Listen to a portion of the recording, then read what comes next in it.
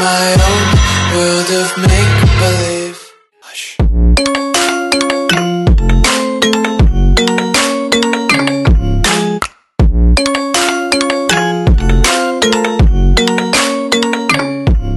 What's up, Ninja Nerds? I hope you liked that little intro there. I feel like a DJ right now. We're loving it. We're having some fun today. We're here for episode 4. We're talking about respiratory acidosis. This is part 2 of 5 on our acid-base disorder podcast. So, Zach, we're going to be talking about respiratory acidosis. What do the viewers need to do, though? What's the first thing they got to do? Well, before we even get started on this, you guys have to go to our website, ninjanerd.org. You guys got to get onto there. You guys got to become a member. And I think on there, what you're going to find extremely helpful to go along with these podcasts is you want to download those notes, download those illustrations, and we'll have all the YouTube videos that if you guys want to watch those as well. But I think getting those notes and illustrations and following along with me and Rob during this podcast, I really think it's going to enhance your learning process. And I think you guys will remember a lot of stuff from this podcast. So definitely go check that out. Couldn't agree more. All right, Zach, let's get started, man.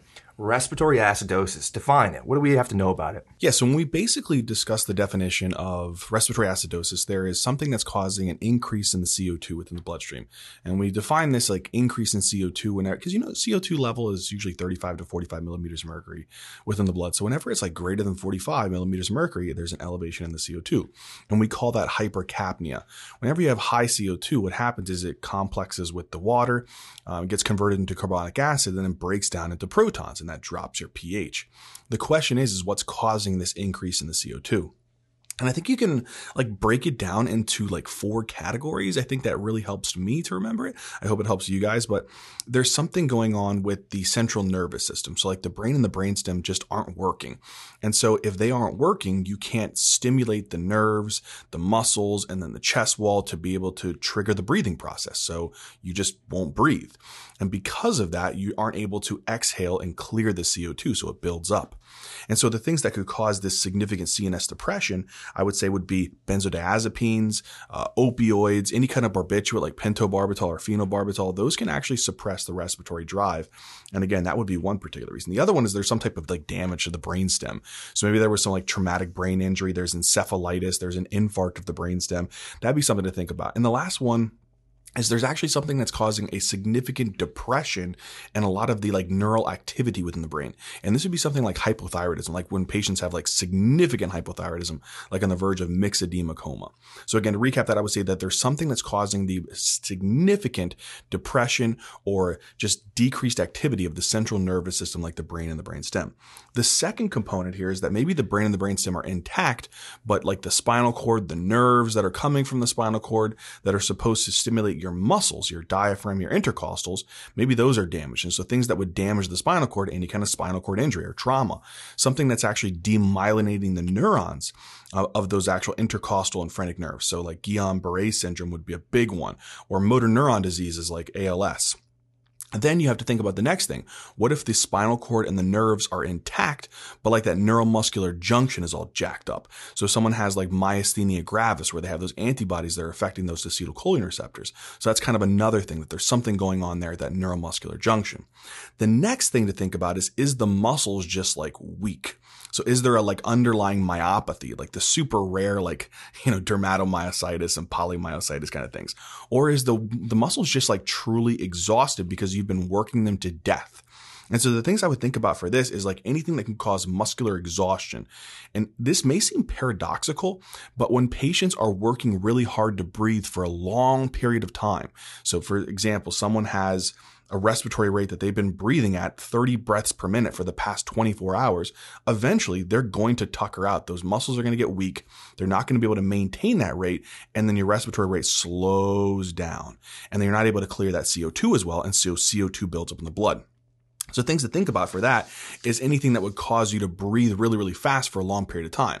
And so usually the highest trigger for like tachypnea, breathing fast to the point where you tucker out and get exhausted, would be things like pulmonary edema, having a big fat pulmonary embolism, pneumonia, ARDS. Those would be things that would trigger hypoxemia, trigger you to breathe fast. But again, if you breathe so fast for a long period of time, eventually the muscles will get exhausted and they can't maintain that rate. So they slow down and you start accumulating that CO2 within the blood. The next thing I would think about is there something going on with like the chest wall? Is the chest wall not doing very good at being able to increase and allow air to come in? So expanding the chest wall because you have a big fat layer of tissue hanging on it, like obesity. So in patients who have obesity hypoventilation syndrome, it's harder to expand that chest wall, bring air in, and then subsequently get air out. The last thing I would say here would be, is there normal central nervous system drive? Is the nerves and the muscles intact? Is the chest wall okay, but there's something obstructing the airway? I'm having a problem getting CO2 out. So I'm breathing efficiently in a sense, but I can't get the CO2 out of my lungs. And so that would be if there's an obstruction in the airway, particularly like upper airway obstruction, like you have a big fat foreign body like a golf ball in the airway, or there is some type of like lower airway obstruction. So maybe there's like significant COPD or asthma, that there's a lot of bronchospasm or bronchoconstriction that it's hard to get that CO2 out. Does that make sense, Rob? Yeah, Zach, that makes perfect sense. And I want to try and go ahead and recap everything you just said, because that's a lot of information to try and digest there. So respiratory acidosis, this is where your CO2 increases in the blood, and it's called hypercapnia, which causes the acidosis. A couple of causes here that you have to remember, 4 of them really big ones here. Brain or brainstem won't trigger the breathing, so CO2 isn't exhaled. A lot of causes that Zach mentioned earlier. Or the next one, nerves, muscles. The chest wall can't fire, contract, or move to efficiently breathe, so the CO2 isn't exhaled and it builds up. Airway obstruction, whether it's an upper or lower, CO2 can't be exhaled in this situation. And then finally, the patient can breathe, but the air being inhaled and exhaled aren't mobilized, so CO2 isn't exhaled. All right, Zach. So what will these patients look like with respiratory acidosis? What are the things I should be looking for on my bedside exam? Yeah, and sometimes this can actually be relatively insidious where it's not super obvious their exam findings for respiratory acidosis. So when you're looking at the patient, especially think about this in a patient who's like delirious, they have new onset delirium or agitation, or they're just really sleepy and lethargic and sedated appearing. Sometimes what can happen is the CO2 builds up enough in the bloodstream that can actually cause significant like encephalopathy. We call this like CO2 narcosis. And so sometimes that's something I would definitely look at the bedside. If you're worried about respiratory acidosis and this patient has new onset delirium, agitation, or significant somnolence or lethargy, think about that. The other thing to think about here is that usually this is more chronic. So I would definitely think about this in the chronic patients who have this high CO2 levels. Is in COPD patients or asthma patients or some type of pulmonary hypertension issue, there is a increase in the CO2 within the bloodstream that it causes pulmonary vasoconstriction. And that can cause pulmonary hypertension and then put a lot of stress on that side, right side of the heart. And that can lead to right side heart failure. So sometimes you may see that.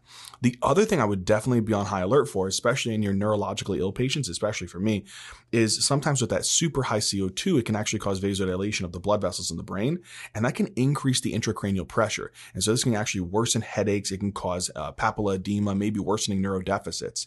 And sometimes the other thing is that it can actually cause tremors, like very coarse tremors or asterixis as well. So those are things I would be looking at for just the basic symptoms.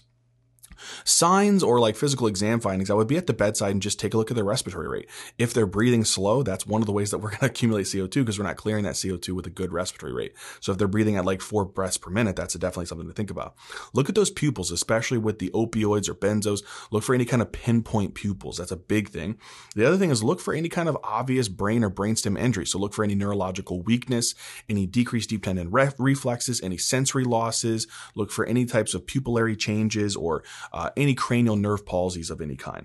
The other thing is definitely take a look and listen with that stethoscope. Use that thing that you paid for and listen for any wheezing, listening for any rhonchi, listening for any stridor to help me to see if there is any obvious obstruction. Look to see if they're actually moving air efficiently in and out of their chest. And then the other thing is sometimes if these patients are intubated, you can actually go to the ventilator and check something called peak pressures. And peak pressures just tell you about the degree of resistance within the airway. And if those are high, that also is a bedside finding that I can look at and say, oh, there might be high resistance, maybe some type of like bronchospasm or, again, resistance to the actual airflow. Those are the big things I'd be looking for at the bedside, Rob.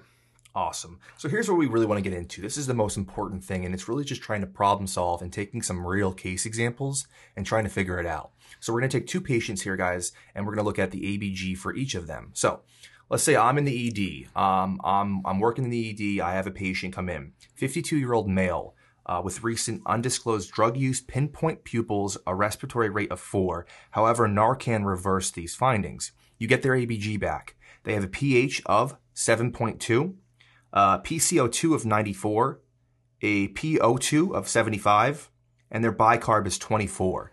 Zach, and everyone else listening, try and solve this and work through it. What do you think's going on here, and what do these numbers mean? Yeah, and I think this is one of the really, really good examples that you may see in your clinical vignettes is, again, taking into consideration the history and physical exam. Oftentimes, that's going to be the big things to diagnose these acidoses. And so what I look at is I have a patient here with a pH. So we interpret the ABG first, and then we'll utilize their history and physical exam to kind of get me to where I need.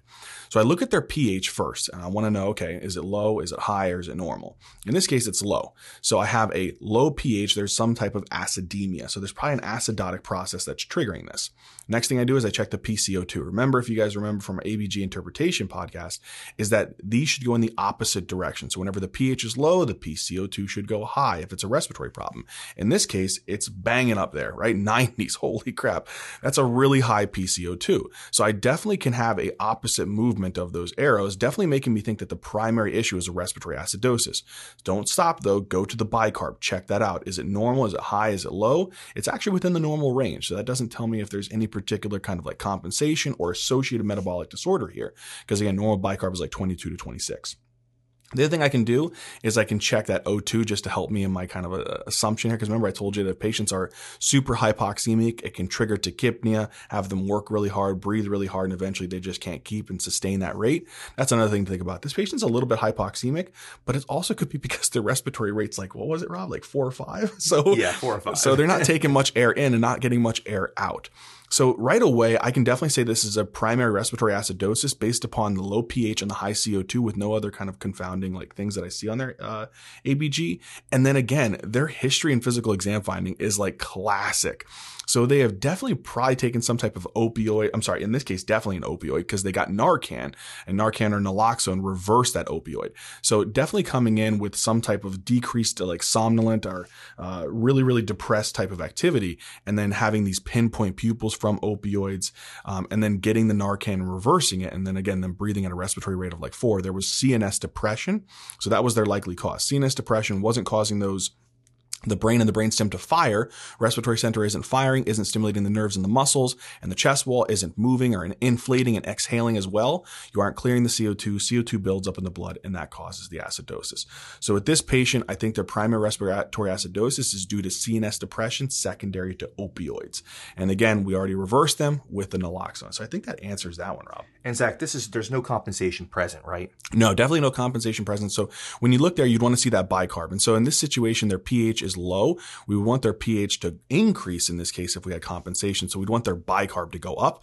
And that's going to take a little bit of time. This patient just like rocked into the ED right now. It's going to take about a day or two before that bicarb actually bumps up and their kidneys resorb some bicarb and excrete some protons to actually compensate for this. So that might take about a day before you actually see that change. That makes sense because more so respiratory problems are going to be like very acute, whereas metabolic might be a little delayed, correct? Yeah, so that metabolic compensation is going to take a little bit of time to be able to allow for that pH to change and improve and potentially partially or fully compensate. Okay, moving on to patient 2. Again, you're in the ED. You have a 34-year-old female with pneumonia, and she's on high-flow nasal cannula, 50 liters at 50% FiO2, and she has been giving antibiotics. The patient is tachypnic at a respiratory rate of 28 over the past 24 hours. Today, she is really starting to tucker out, and her respiratory rate is now down to 10. Some findings here. You get that ABG back. pH, 7.25. PCO2, 58. The O2, 64. And then her bicarb is at 26. Zach, everyone listening, try and figure this out. What do you make of these numbers here and these findings? Yeah, so when I look at the pH again, I see it's low. So I have an acidosis. The next thing I look at is the PCO2. So I want to know, is the PCO2 going in the opposite direction, which it is. So there's likely a respiratory acidosis that's the primary issue for this. But don't stop. Go to the bicarb. Bicarb, I want to know, is it low, is it high, or is it normal? In this case, it's still within that normal range. 22 to 26 is the normal range. It's at 26. What I would expect, though, to go back what we talked about before in the patient number 1, is if the patient was compensating, let's say over the next 24 to 48 hours that this initial issue started, I would want that bicarb to start going up so that we could so we could actually increase the pH, because right now the pH is really low. But it hasn't happened effectively yet. Maybe we're starting that process, but we just haven't gotten to that point where we've compensated appropriately yet. So The next thing I look at here is the O2 just to help me with my diagnosis. Okay, so again, O2 is low. And the reason why I know it's low is we're in the 60s and this patient is on 50% FiO2. Their PF ratio is definitely getting on the lower end where I'm a little bit concerned. So right now, if I look at this, I have a patient with a low pH, high CO2, so it's definitely a primary respiratory acidosis. Their bicarb hasn't increased enough to where I'm actually considering there to be metabolic compensation yet. And then the next thing I know is that this person is hypoxemic with a very low PF ratio. So when I look at their history and physical exam, I go into the room and I saw this patient the other day and they were huffing and puffing and breathing at a rate of 28 to 30 breaths per minute. And now they're down to 10 breaths per minute. They look exhausted and they have pneumonia and they're on high flow nasal cannula. I would say at this point, Rob, I've optimized the best I can with the non-invasive measures. And I think at this point, this patient needs to be intubated. And I think that is going to be the best situation for them. We have them on the IV antibiotics, but I don't think we're optimizing the respiratory status right now. So I think they definitely need to be intubated and protect their airway and give them some rest to that muscles, that diaphragm, those intercostals. Okay. Yeah. So Zach, you got this ABG. It showed respiratory acidosis. Sometimes I see you can use your history to make a presumptive diagnosis. But what about if the history isn't very helpful, the exam's not very helpful?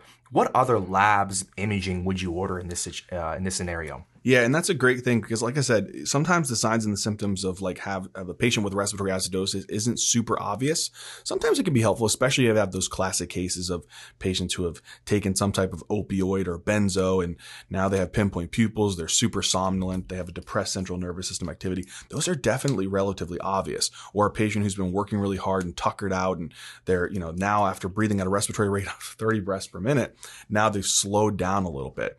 Or if you have those patients with an obvious obstruction to their airway and you hear stridor, you see bronchospasm, things like that, I think are relatively obvious, but sometimes it's relatively difficult to discern what's actually going on with the respiratory acidosis. What's the trigger? What's the cause? And so I think some of the things to start off with on these patients, besides an ABG or a VBG, is get a chest x-ray. Take a look at those lungs. You want to make sure that the lung isn't the problem. Make sure that there isn't a big whopping pneumonia. Make sure there isn't a big fat pleural effusion or a pneumothorax that's affecting the ability to take air in and exhale air out. The other thing is to make sure that there is actually no pulmonary embolism. So maybe you need to get a CTPA to make sure that there isn't a big whopping fat clot within one of the pulmonary arteries. The other thing that you can consider in these patients is sometimes, especially if they're participating well within these, you can do bedside pulmonary function tests. But these aren't like the classic ones that you think about for your obstructive lung disease or restrictive lung disease. You can check these things called NIF, negative inspiratory force, and their forced vital capacity. And so when you look at these, they may help you. So NIF's negative inspiratory force is kind of telling you about their ability to suck air in. And so if that's really low, I would be concerned about them having some type of like neuromuscular weakness, maybe exhaustion, maybe Guillain-Barré, maybe myasthenia gravis of some kind. But if their FVC is really low, that's another thing I would definitely take into consideration. So if a patient has a very low FVC, start thinking about maybe like obstructive lung diseases, COPD, asthma, or some type of like lung problem where they're not able to inflate their lungs effectively, like in a restrictive lung disease. But again, if their NIF is really low, their negative inspiratory force is low, and their FVC is low, I would definitely be thinking about that neuromuscular weakness problems. Again, Guillain-Barré, myasthenia gravis, and some type of like exhaustion of the muscles. The other thing that you can consider is ordering some labs. I would maybe always get a CBC in these patients. The thing that they may ask on the exam is you see a patient with a CBC and their hemoglobin or hematocrit is like elevated. So they think, oh, that's polycythemia. You may see these in these patients who are chronic COPDers, that they're increasing their amount of red blood cells to compensate for their low oxygen in the blood. The other thing is taking a look at some of the electrolytes. I think that wouldn't be harmful to check the calcium, check the mag, check the phos. Sometimes those alterations in those electrolytes can actually alter the activity within your breathing processes. And the other thing is check that TSH with a reflex. Remember, hypothyroidism, severe hypothyroidism can trigger a CNS depression issue. So I would check that as well. But yeah, those are the things I would be ordering as additional tests, Rob. All right. The most important thing, guys, is that if you take a good history, a good physical exam, it's going to give you most of what you need. We all know that. Going into medicine, you have a really good thorough history, a thorough physical exam, you're going to find what you need to be looking for. But ordering a chest x-ray to assess for pneumonia, a pneumo, pleural effusion is great. If you have a high suspicion for a PE, we're going to go with that CT. MRI of brain and spine if there's a neuro injury. Bedside PFTs like a NIF FVC may sometimes be helpful. And then, of course, ordering your standard labs like a CBC, TSH with reflex, and getting your electrolytes. All right, Zach, next and final point here, really, really important portion here of this podcast. Talk about the treatment for respiratory acidosis. Yeah, so the treatment of respiratory acidosis is obviously you have to isolate the underlying cause. If you don't figure out what the cause is, you can't treat this.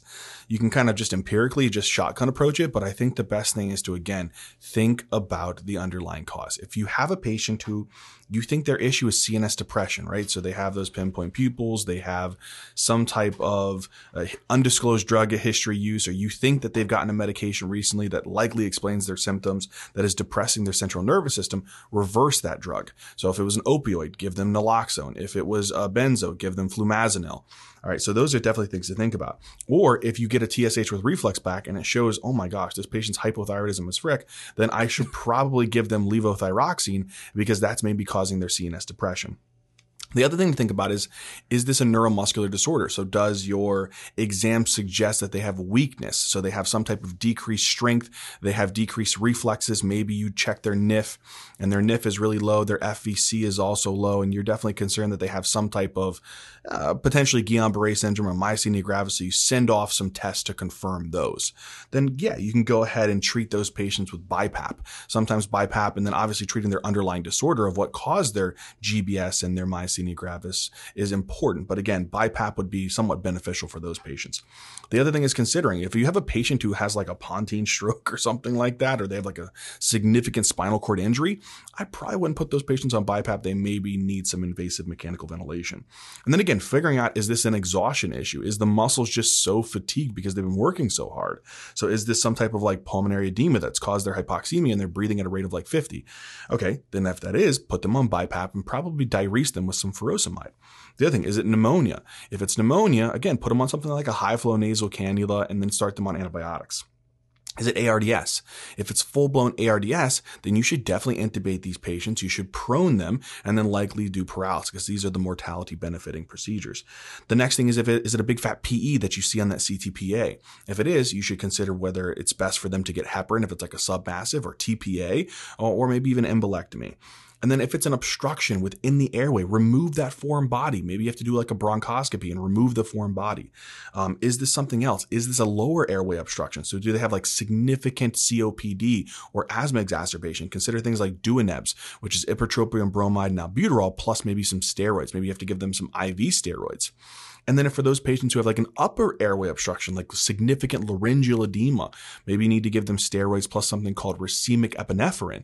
And that would maybe kind of hold them through unless you actually have to, again, re-intubate these patients. But again, you figure out the underlying cause. Once you find that, you treat that. That is the way that we should go about this, Rob. Awesome. Quick reminder for the treatment. Let me have a quick recap here, okay? Reversal agents for CNS depressants. We have naloxone, flumazenil, and levothyroxine. Neuromuscular disease, we're using things like BiPAP, and if it really gets bad, we're going to go ahead and intubate. Lung diseases that cause a lot of exhaustion. Pulmonary edema, you can diurese and BiPAP. Pneumonia, you're going to give them antibiotics and high-flow nasal cannula. ARDS, you're going to try and prone them. You can intubate and even paralysis if needed. A PE, of course, you're going to try heparin versus TPA versus embolectomy. And then finally, relieving the airway obstruction by removing the foreign body, giving them steroids plus racemic epi for laryngeal edema, and you could be giving them Duanebs and steroids if it's a COPD exacerbation. All right, guys, so we covered a ton of information in this podcast, but I hope it was kind of easy enough and really all the high yield information that you need. Again, I really urge you, we both urge you to go ahead and check out the website, become a member. I think you guys are really going to enjoy what we have to offer. Tons and tons of resources, the notes, the illustrations to really master medicine. But this is going to cover respiratory acidosis in part 2 of our series on acid-base disorders. Our next podcast next week, we're going to be talking about respiratory alkalosis. But I thought this was an awesome podcast. Zach, we did it again. How you feeling? I feel like this was a great podcast. I think it was a nice small topic to kind of get us ready to cover the eventual big, Mac Daddy of all of the acid-base disorders, which is metabolic acidosis. But we're going to get there. But I think some of the big, key takeaway points for this podcast to really, really take home is, again, when you think about respiratory respiratory acidosis, again, think about this as the problem being a high CO2. If it's high CO2, think about why they have a high CO2 within the blood. Is this a brain-brainstem problem? Is this a nerve, muscle, or chest wall problem? Is this something where the lungs are breathing, but they're not efficiently being able to clear the CO2? Or is this an obstruction? Once you've done that, take into consideration their exam findings. Do they look somnolent? Do they look delirious? Do they look agitated? Is there any concerning findings of right-sided heart failure from high pulmonary constriction or any concerning findings of high ICP? Consider getting your ABGs. Look for that pH to be low and the CO2 to be high. You may see metabolic compensation, but again, it takes some time. Other things to consider if the exam and the symptoms aren't super obvious, get that chest x-ray, that CTPA, maybe do some bedside NIF FVC testing, and again, get those labs like the CBC, calcium, mag, and phos. Other things to consider is maybe an MRI too if you definitely have some concerning findings of high intracranial pressure. But again, once you've done that, you've diagnosed this patient, treat the underlying disorder. Once you've figured out what it is, you reverse those particular agents that are depressing the central nervous system. You relieve the obstruction. You relax the lungs. And again, I think these are big things to take away. And I hope all of this made sense, engineers. I hope that you guys liked it. And as always, until next time.